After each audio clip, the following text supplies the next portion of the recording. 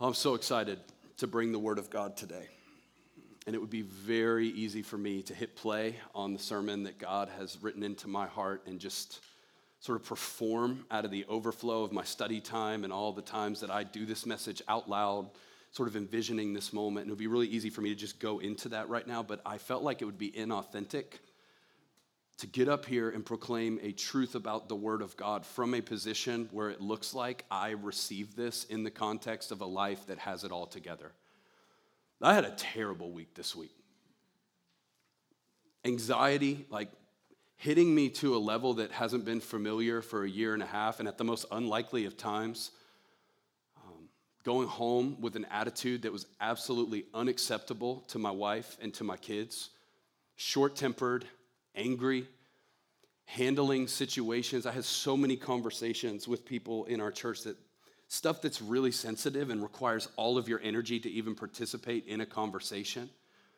And it's like, I've been doing this for 7 years now, so you've had the conversation where so-and-so's leaving the church, and you've had the conversation where somebody has a question about something that was said in a sermon, and you got to explain it, but also guide them and pastor them, and then you've had the conversation with a mom who's losing her mom, who's been in a 10-year battle with cancer, and then you have another conversation with the staff issue here, and man, I was just exhausted, and at the end of myself. And at the end of this week going, I still got to get up there on Sunday. And I was like, you know what, Lord? When I get up there on Sunday, you're going to be faithful because you're more passionate about your word going out than I am. But as you do that, God, I don't want to get up there and proclaim the word you've given me and them go, see, he's just got this access to the Holy Spirit of God. And his life is void of the trouble and the busyness and the craziness of mine. And so I know that even as I preach, sometimes because of the gift God has given me, the struggle looks inconsistent with what your daily life looks like. I want you to know I'm with you in it, and I'm working through things in my own sanctification that many of you are. But at the same time, I had a time with the Lord in his word on Friday where I do not exaggerate when I say this, and I don't want to say this like it's cliche or normal. God spoke to me. And I know people say that, like God spoke to me, and he said, and it's like, let's stop right there. That's a miracle. God talked to you? The one who made everything had something to say to finite human beings, sinful, broken you.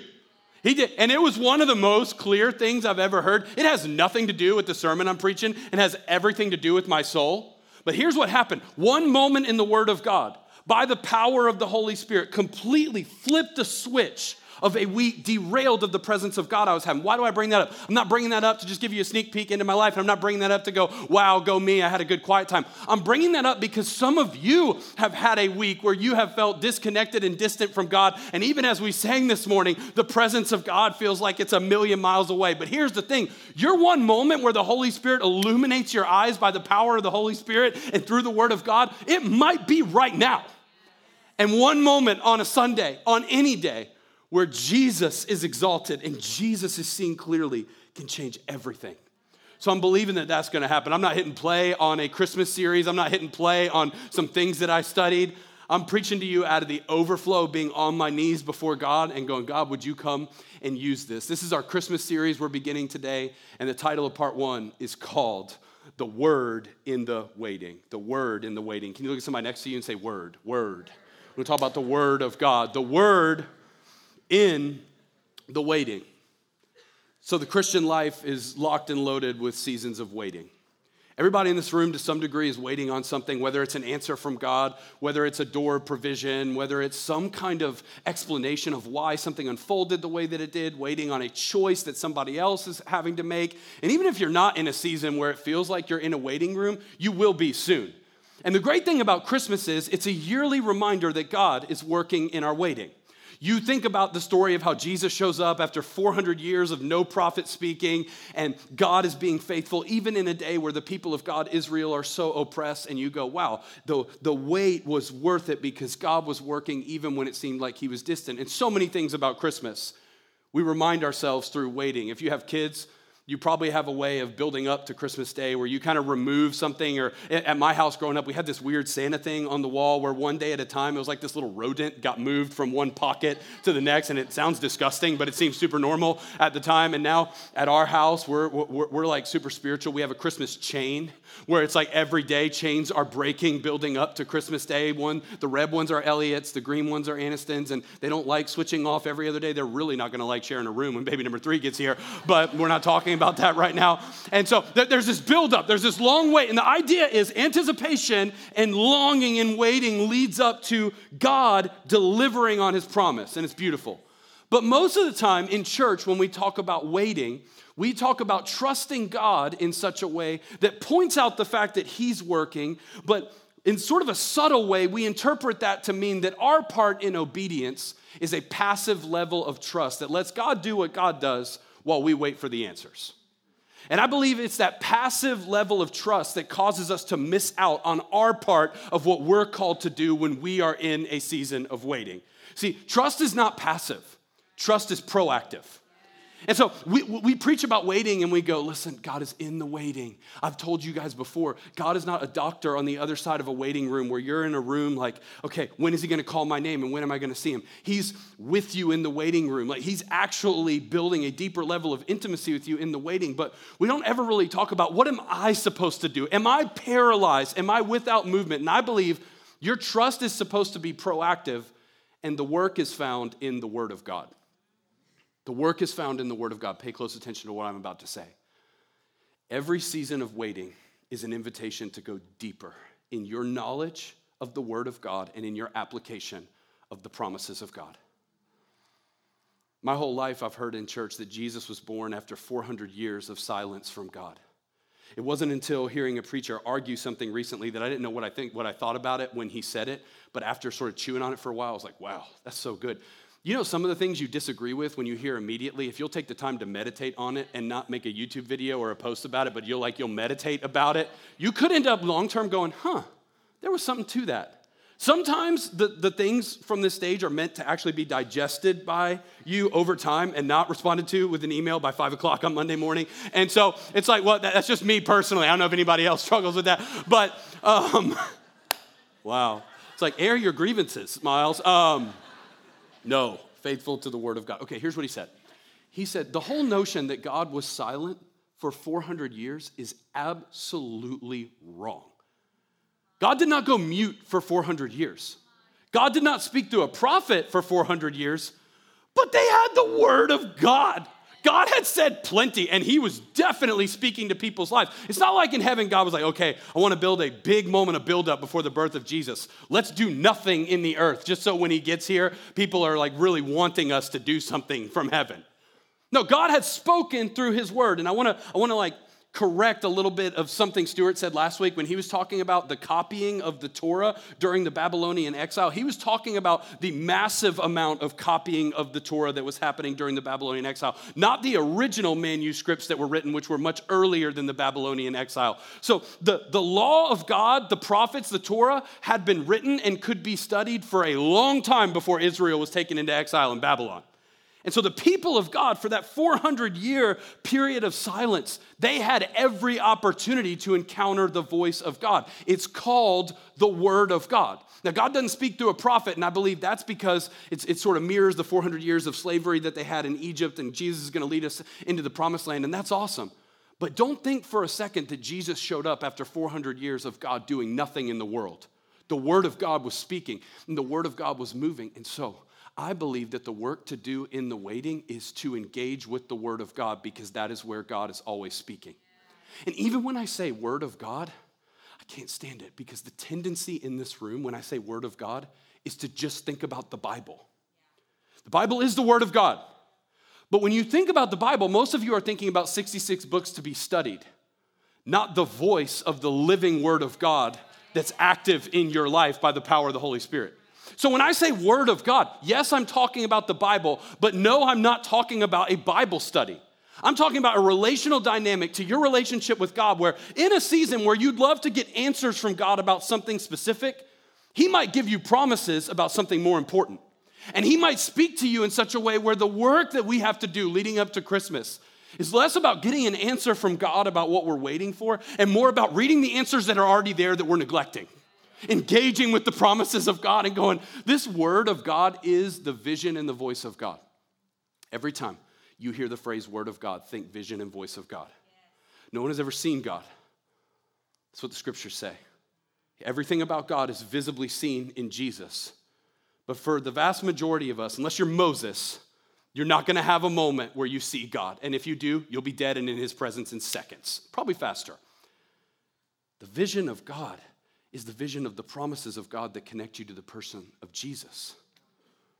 And I know some people like to argue that they've heard the audible voice of God. I'm not here to make that argument against many of you, but 99.999% of you, that will never happen, and you don't need to argue that it is.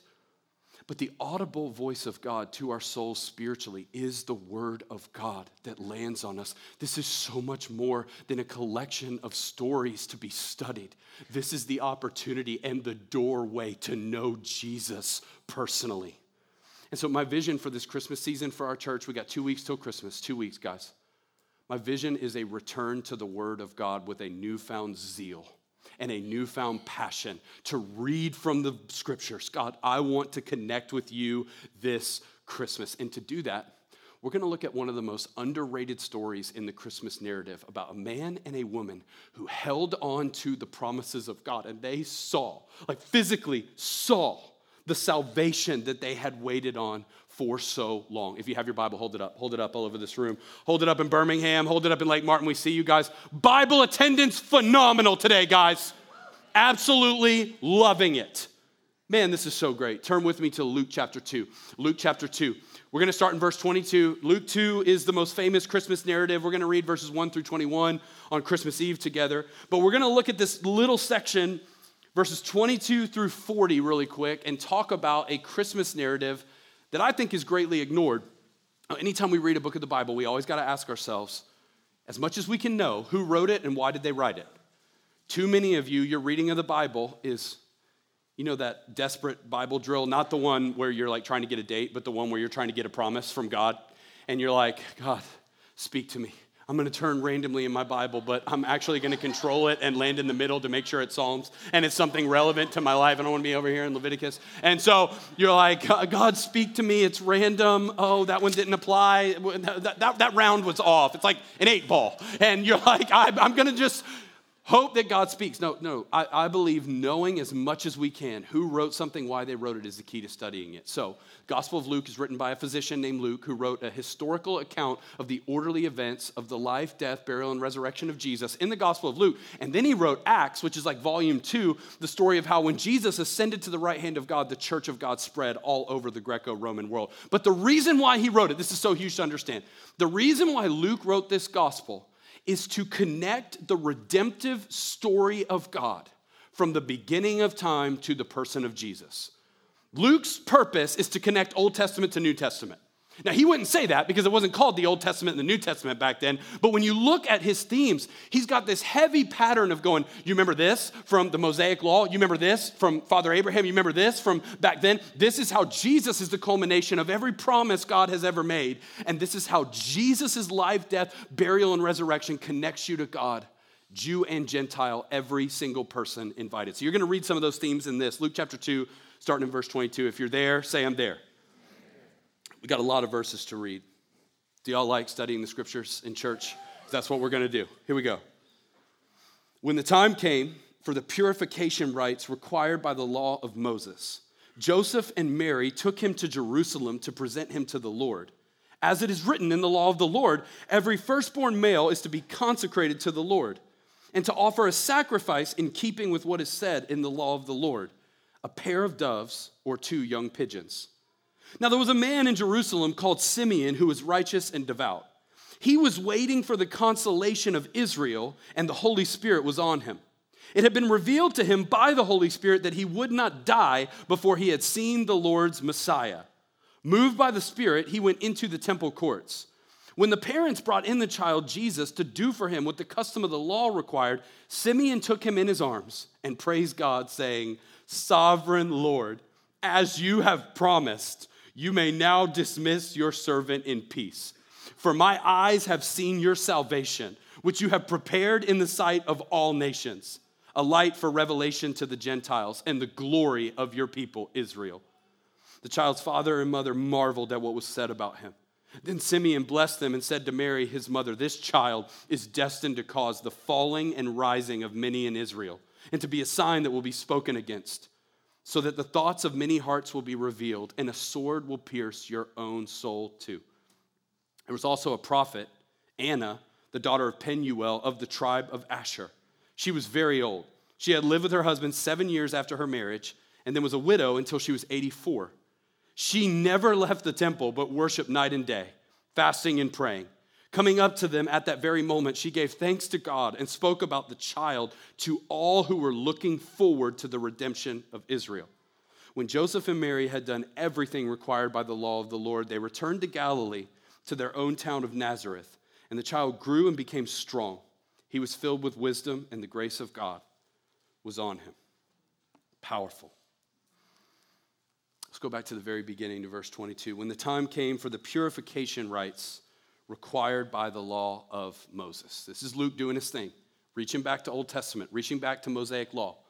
And what he wants you to know is that Jesus is born into a Jewish family that is adhering to the law of Moses. This is important. Paul will say later that Jesus was born as one under the law to redeem those under the law. It's very important that Jesus was born to a family where he could fulfill the law on our behalf so he could deliver us from the requirement of it and into a greater law, which is the law of love and a relationship with him, where the law is still helpful. We don't put the law away. That's what Paul talks about. But now we have free access to the God of the universe by the power of the Holy Spirit and the blood of Jesus in a new covenant, a new era where God is available and we get to obey him out of the delight and overflow of acceptance, not an effort to gain his approval.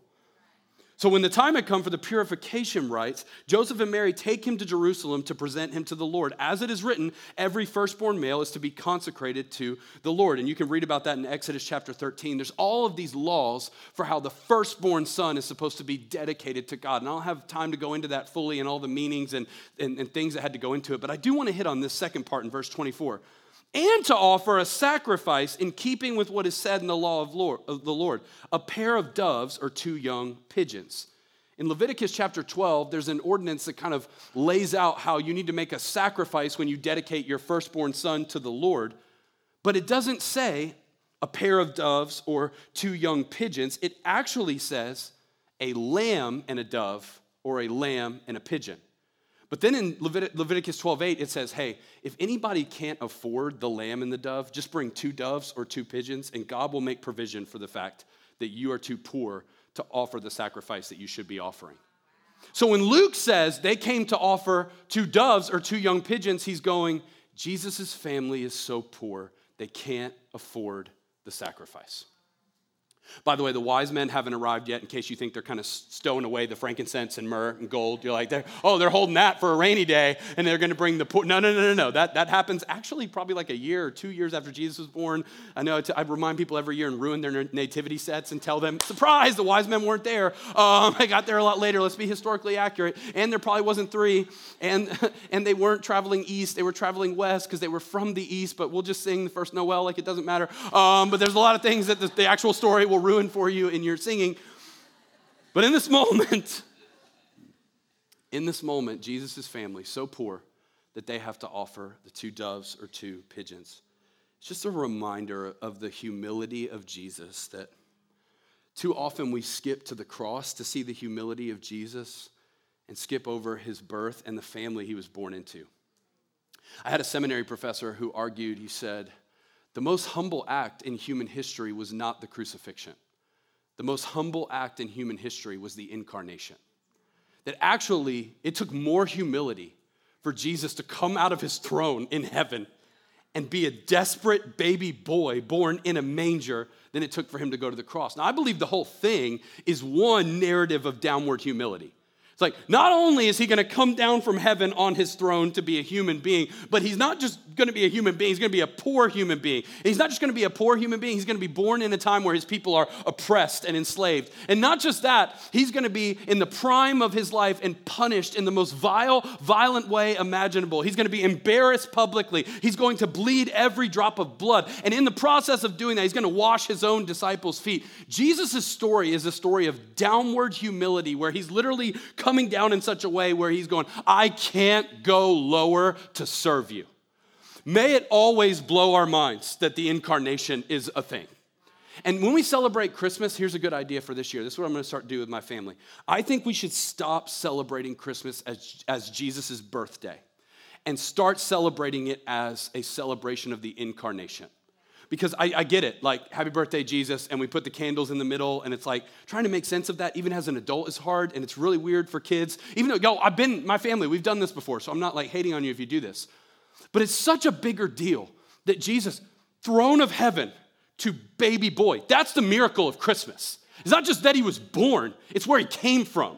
It's the humility of God with us, Emmanuel. And that has to continue to rock our worlds every Christmas. Can you believe God came down from heaven to become one of us, and not just one of us, the least of us? But the story doesn't end there. Go to verse 25. This is where I want us to live. Now there was a man in Jerusalem called Simeon, who was righteous and devout. He was waiting for the consolation of Israel, and the Holy Spirit was on him. It had been revealed to him by the Holy Spirit that he would not die before he had seen the Lord's Messiah. Moved by the Spirit, he went into the temple courts. Okay, if I lost you at stop singing Happy Birthday, Jesus, look up here. You can do that. Do whatever you want. Honor Jesus in your family. Make your own decisions. Don't send me an email. This is what I want you to see. This is what I want you to see. Simeon is waiting for the consolation of Israel. What does that mean? That means he's aware of the promises from the Old Testament that say that a son will be born in the line of David, who will be the Messiah, the anointed one, and deliver the people of God from oppression and suffering and sin. He knows the scriptures, but his knowledge of scripture opens the door for a revelation by the power of the Holy Spirit that's personal and immediate. Pay attention to this. Did you notice this? He's waiting for the consolation of Israel, and then he gets a word from the Holy Spirit that says, hey, you're actually not going to die until you see face to face the Messiah who's sent in the line of David. And you go, whoa, how did that happen? It happened because he rooted his life in the promises of God, and the power of the Holy Spirit moves to those who live their lives at that root. So you go, well, we're just supposed to stick to what is written. I believe what is written guides us into personal encounters with God. And by the way, you literally cannot make that argument based on this passage. How does he get this? He never read, Simeon, you will not die before you see Jesus. He received that from the Holy Spirit, but he received it from the Holy Spirit because his lifestyle was rooted in the Word of God. And you know that to be true in your life too. You've had moments during the day where you were only present to pay attention to them because you had rooted your life in the scriptures. See, the scriptures are a doorway to actually being present to what the Holy Spirit is doing all around you. It's not just about getting lost on a page. It's about what the page awakens in you, and it opens your eyes to pay attention throughout your present day. Now he receives a word, and that word is this: you're not going to die until you see the Lord's Messiah or the Lord's Christ. So moved by the Spirit, we could talk about that line in and of itself the whole time, but we got to move on. He went into the temple courts, and here's what happened. When the parents brought in the child Jesus to do for him what the custom of the law required, Simeon took him in his arms, praised God, saying, Sovereign Lord, as you have promised, you may now dismiss your servant in peace. For my eyes have seen your salvation, which you have prepared in the sight of all nations, a light for revelation to the Gentiles and the glory of your people, Israel. This is a very famous passage. If you grew up Anglican, this is actually in the Book of Common Prayer, if you've ever heard of that. It's called the Nunc, paying attention to my Latin, guys, Dimittis, Nunc Dimittis. It means that this has been said for generations in the church as a way of having peace in the promises of God, even unto death. What does he say? Sovereign Lord, as you have promised. If you have ESV, it translates it better. It says, according to your word. According to your word, what? You may now dismiss your servant in peace. There's a direct relationship between experiencing the peace of God for yourself and attaching your life to the promises of God in Scripture. Jesus came to bring peace on earth.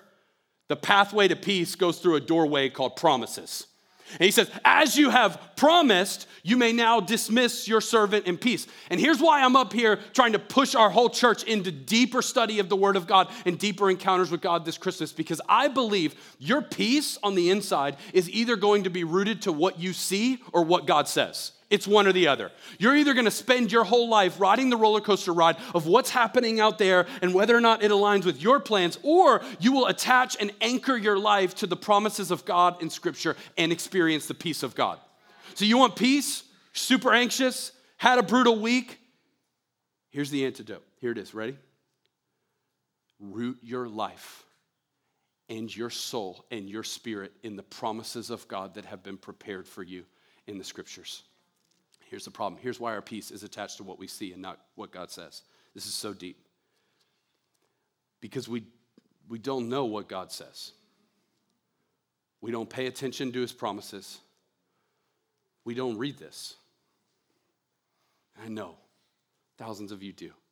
And I know we got people growing spiritually in this place at a faster rate than they ever have before in our life. But in large part, the greatest discipleship problem we have in our church is our unwillingness to pick up and apply the Bible to our lives daily. It's that. And here's what I'm not trying to do. I am not trying to add another thing into your very, very, very stressful month. I'm not trying to do that. Just this week, and college students, I know you just finished finals, so like stress is gone in your life. Enjoy Netflix and watch Right Now Media and actually engage with content that roots you to the Word of God. But the vast majority of us are struggling, okay? I'm trying to think back to what just happened this week. We had like a double birthday party for both of our girls because we could find no other weekend where we could make it happen. So Elliot is turning 3 next week, and then Aniston turns 5 in January. So we had a double birthday party one night, but then they had a ballet recital literally the next morning. And this is all coming on top of the ACC Kids Christmas play that's today, and then the staff Christmas party that's tonight. And it's like, I love Christmas. My life is over. That's about how I feel right now. And some of you who are in this room, if you could be honest, Christmas is not like, it's so peaceful, and I love the decorations and the cute songs. Thanks, Matt, for that song. I'm going to add that to my playlist. Like, if you could get honest, you're like, this is the most stressful month of your life. I'm not trying to slide in this moment and go, hey, you really should read your Bible more, and you've been really skimping on that all of 2021, and what if you finish your year actually adding the Word of God to all that you have going on? That's not what I'm trying to do. Here's what I'm trying to do. I'm trying to give you the doorway to the reason why you exist. Trying to make sure that you actually hear and respond to the voice of God. How are we neglecting something that's so readily available? It's because we attach our attention to whatever will give immediate gratification, whatever will give that next dopamine hit, whatever will make my brain and my body able to numb itself to face a moment. But if we will just take the time to actually focus and pay attention to what is written in the Scriptures and not just study it, but in a relational way, take it and apply it to our lives, I believe God will do brand new things. I want to speak to people who are far from God. The message of Christmas time at ACC is simple. Come home for Christmas. And home is not the place that you go on December 25th. Home is found within the pages of Scripture. And when you open this, you will hear almost immediately, especially if you've been neglecting it, you will hear the voice of the enemy in your head. It's not God. And that voice will go, look at you. Wow. You're actually going to listen to what your preacher said and pretend like you've been doing this all along. You have no knowledge of this stuff. Some of you really think God is in heaven when you open your Bible going, whoa, bonus points. Okay, I see you. I know you're not going to keep it up and be consistent, but I see you. Yo, that's not God. That's a liar.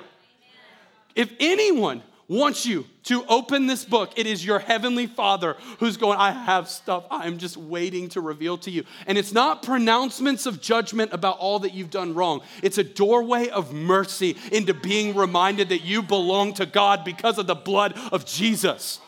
Come on, God, if you open the Scriptures this week, do not believe that lie for 1 second. Just go there in your mind to go, I'm tempted to believe that I'm in over my head and that if anybody saw me right now, I should be ashamed. No. God is in heaven leaning forward going, finally, I've just wanted to be with you. I've just wanted to draw you in. Even your motivation and intention in opening the Word of God, I'm going to argue this. It's important, but not that important. If you're just doing it to do it sometimes, think about this. The prodigal son, when he came home because he ran out of money and didn't have any other options. God's not waiting at the door going, are you coming home because you love me, or are you coming home because you have no other place to go? He's just sprinting to embrace him. Even if you're opening the Word of God on the back end of going, I don't even really know why I'm doing this, God is going, come on, just come on and get your mind on this text and get your mind on these truths. So here's what I want to give you. Before I pray and before we sing, I want to give you 3 things that I see in this passage that will actually help you during this Christmas season make the promises of God the anchor to your peace instead of the plans of man. Here's number 1. Is this helping anybody? Is this good? I'm so impressed that so many of you are here today. Like, it just blows my mind that y'all keep coming back. It's like you get convicted and then you leave, but then you're like, I need more of Jesus calling me into the more. And if you're new, welcome. Stick around. Here we go. Number 1, watch for the activity of God, not for the end of the wait. Watch for the activity of God, not for the end of the wait. See, when we're in a season of waiting, we become watchful for it and not watchful for him, and you miss the pursuit. So it's like, I'm watching for it. I'm watching for when all of this suffering goes away. I'm watching for the answer I've been looking for. Or I'm watching for that thing I really want. But what if your eyes spiritually were more watchful for the activity of God than the thing you want to see God do? And to preach this, I want to talk about this woman, Anna. Now, I know I didn't go into Simeon's prophecy over Mary and Joseph because Gage is actually going to hit on that in full detail next week. But I want to read this part to you about this woman, Anna. This is so interesting. There was a prophet, Anna, the daughter of Penuel of the tribe of Asher. All of that's significant. Don't have time to go into it. She was very old. She had lived with her husband 7 years after her marriage and then was a widow until she was 84. If you see that in your Bible, you probably have a footnote. And the footnote talks about the confusion of the language, that this phrase probably doesn't mean that she was married 7 years and then a widow until she turned 84. It literally means she was a widow for 84 years. She's even older than that if you look at the literal translation of the language. She never left the temple but worshiped day and night, fasting and praying. Coming up to them at that very moment, she gave thanks to God and spoke about the child to all who were looking forward to the redemption of Israel. Look at this phrase, looking forward to the redemption of Israel. That's almost synonymous with what was said about Simeon, that he was waiting for the consolation of Israel. Those are almost the same phrases. Because waiting is not looking upward, going, I'm passive and I want an answer. It's looking forward with expectation regardless of what you see in real time. How do I know that? She's a widow for 84 years. If anyone in the eyes of the world is lonely and has nothing to give and nothing to offer and should have so many grievances with God, it's this woman. But yet it says she was in the temple all the time. That phrase day and night does not mean she lived there. It's a phrase that we would say of like, oh, if the doors were open to the church, this woman is there. Like she is going to be there. And she's not there complaining about her circumstances. She's there fasting and praying. She's there watchful for the activity of God. And because she's watchful, pay attention to this, she saw Jesus in the flesh. See, people who are not watchful for the activity of God miss out on the miracles of God. It's right there because she's fully alive. You wouldn't expect someone in their hundreds to be fully alive. But she is fully alive, she is on fire, and she is moving. Why? Because God is always moving. Even in a season where it looks like he's doing nothing in your life, he's moving in the word of God. If you attach your life, what did she attach her life to? The looking forward to the redemption of Israel. She attached her life to the promises of God, and what does she get? A deeper level of intimacy with God. And ultimately, the end of her waiting, in her sight, the salvation offered in Jesus. Pay attention. I don't know why God makes us go through so many seasons of waiting. I don't have an answer for everything you've been through, everything you're going through right now, but I do know this. In the waiting, you will experience a level of intimacy with Jesus that you can't get any other way. I don't know any other way to say it. Like and until you go through it, you don't know what I'm talking about. But when you go through it and you get to the other side, you go, I would never want to go through that again. And if I could write the circumstances, that suffering would have been way more alleviated. But you know what? Now that I think back on it, he was closer than I've ever experienced him before. And I know him in a way that I wouldn't have known him previously. And so I don't want the circumstances again, God. If I could have my way, I want an easy road. But at the same time, more than I want an easy life, I want a meaningful life. And God, you give me meaning and you draw me close. Watch for the activity of God, not for the end of the wait. That's number one. Number two is this. Attach your peace to the promises of God, not the plans of man. Attach your peace to the promises of God, not the plans of man. Now, when we say peace at Christmas time, we need to be careful because peace on earth, goodwill to man, we kind of turn peace at Christmas time into this therapeutic spiritual massage that baby Jesus in the Tempur-Pedic manger came to give us. It's like, oh, it's so peaceful and it's beautiful and life is good and Christmas and fires and I just want to relax and enjoy. Listen, Jesus' version of peace is very different than that. His version of peace is the opposite of that externally, that when the whole world's on fire and nothing makes sense and everything's lonely and everything's depression and everything's violence and everything's off and everything's sinful, that you can have an inner level of stability that's attached to an anchor for your soul that runs deeper than riding the roller coaster ride of circumstances. So peace this Christmas might look like chaos all around you, but it looks like clarity within you. How do you get it? You attach your peace to the promises of God, not the plans of man. And this is a relational pursuit to receive personal promises from God. So the Simeon story, it messes with me, because it leads me to believe that if I root my life in the promises of God, God might say something to me that is individual for me and not for you and not for you. And the problem with that from a spiritual leadership perspective is that people can run wild with revelations that they've had from God and it might be off. I think we've got to be a church that's comfortable in the tension of knowing you might get a word from God and months later be like, yeah, that wasn't God. I was just hungry. You might write down something that's like, I think God's speaking to me. And then later be like, no, that was off. But until you actually try to journal and write down what you believe God is speaking to you and learn over time, like, oh my goodness, that was him. And I know it was him because I was rooting my life in the word of God, and so I got a word from God, and then over time, that promise is what I held on to instead of my plan and whether or not things went the way I wanted it to. Some of y'all have been following Jesus for multiple decades, and you don't have any evidence of promises that he's spoken to you individually and then confirmed on the back end. And the reason why is to live your life by the promises of God, you have to do things and obey God in ways that make no sense if God's not real. The promises of God call you out of comfort. They call you out of easy. They call you out of security, but they call you into the more of God. So here's what I want you to do. As you're going into the scriptures and as you're mindful and you're paying attention throughout your day, when you think God has something for you individually, write it down and look back on it and believe over time in the promises that God gives you individually. Now, I believe the scriptures are sufficient. You can write down verse after verse after verse, and you should be looking back on those verses. But when the verses of Scripture lead to an individual relationship with your Heavenly Father, be bold like Simeon. Believe that voice. God wants you to develop spiritually so that you learn to trust the voice within you called the Holy Spirit. And yes, I know for some of you, you're like, Miles, that's dangerous because people could be running with things that are not exactly from God. You're right. It has to be developed over time. But spiritual growth is about growing in your trust of the voice of God from within. And the voice of God from within, when it is guided by the word of God that speaks truth, there's two things that have to combine: the promises of Scripture and the power of the Holy Spirit. And we're not going to go 100% one or the other. Like Grace Truth, we're going to be 100% both. Promises of God, power of the Holy Spirit. Watch those two things combine, and now guess what you get? Peace. And guess what God gets? Glory.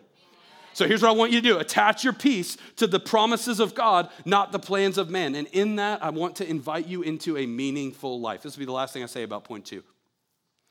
The greatest tragedy in this room right now is not somebody who has a hard life. The greatest tragedy is someone who has a meaningless life. And that's why when Jesus showed up, he did not show up simply to make our lives easier. In a lot of ways, he does. And eternally speaking, yes, he frees us to the presence of God forever. But at the end of the day, Jesus did not come from heaven with the mission of ease all of their tension and end anything that might be difficult. No, he didn't come to make life easy. He came to make it meaningful. And what makes it meaningful is when his presence is able to carry you through things that would make no sense if God's not real. So hold on to the promises of God. Don't just hold on to them. Act on them like they are true. And even in real time when you're tempted to doubt, trust in the voice of God. And like Simeon, you'll see the day where you go, no way. In my old age, God, you can dismiss me in peace now because you've been faithful to answer what you promised to your people and what you promised to me. That's number 2. Lastly, here we go. I only had 2 points at 9 o'clock last night, and then God just dropped this one on me to end the sermon. Keep your focus on the Son, not your sin. Keep your focus on the Son, not your sin. You notice that in this passage, all the attention is one place. The Son of God. All the attention from Simeon, all the attention from Anna, all the attention from Joseph. It's like, here he is. And I believe the greatest thing that happens when you look to the Word of God instead of all the other options that you have for your attention is that you actually get the opportunity to look away from self and look on the Son. Robert Murray McCheyne, one of my favorite theologians, said this: for every look at yourself, take 10 looks at Christ. I love that. So we read quotes like that and we go, wow, that's powerful. But I'm not there. I'm not Simeon. I'm not Anna. I don't have a baby I can run to who's physically in front of me. And you're right, you don't. But John chapter 1 says that Jesus is the living and active Word of God. How do I take 10 looks at Jesus? I take 10 looks at the Word. Because studying the Word of God is not about memorizing facts or applying a to-do list of religion. Looking to the Word of God is about looking into the face of Jesus. So I just know for me personally, I've had moments where my entire spirituality has been looking at me, and that is ugly, and that is short, and not like, stop making fun of my height, but that is like so inadequate, so not enough. But when I take a look at Jesus and I go, he's all sufficient. He's the promise maker, promise keeper. He's the one who holds me through the waiting. I experience a level of closeness with him where I know this is not a religion I believe in. This is a relationship that I've experienced. Oh, I want this. I want this for our church so bad. I want your spirituality to stop riding on how good the sermon is. I want your spirituality to stop riding on the latest revelation that God gave to someone else. I want you to have this. This is yours. This is mine in Jesus. And this is how we face the waiting. Let's stand up all over this space. If you're in Birmingham, Lake Martin, you can stand up as well. I want to pray for you. And then Matt's just got some truths that we want to go out into our church as we go out into our week. If you're comfortable, would you just turn your hands toward heaven as a symbol of your availability? I want to pray for you. Heavenly Father, I just entrust this army of thousands of people to you this week. God, let them go out into secret places. And don't let them spend all that time trying to kick down a door you've already unlocked. God, let them just open the door and walk in. Let them just open their Bible and walk into your presence. God, would you show them new things from your word that you've never revealed to them before? I just trust you, Holy Spirit, to be clear when a moment of clarity needs to come. I trust you to convict when conviction needs to come, but I also trust you to comfort when you just want to throw your arms around somebody. God, don't let us do this alone. Let us do this in community. Let us be released. Our hands are open as symbolic of our hearts, God. We want more of your voice. We want more of Jesus. We want more revelation. We don't want Anna and Simeon to be the only ones who got to see a moment like this. We want to jump into the pages of Scripture and know you personally and intimately. Thank you, Holy Spirit, that you give us the ability to do that. Help us to respond with lives of obedience that say we believe that. God, we sing to you now. We lift up songs of praise and remembrance right now. In Jesus' name, amen.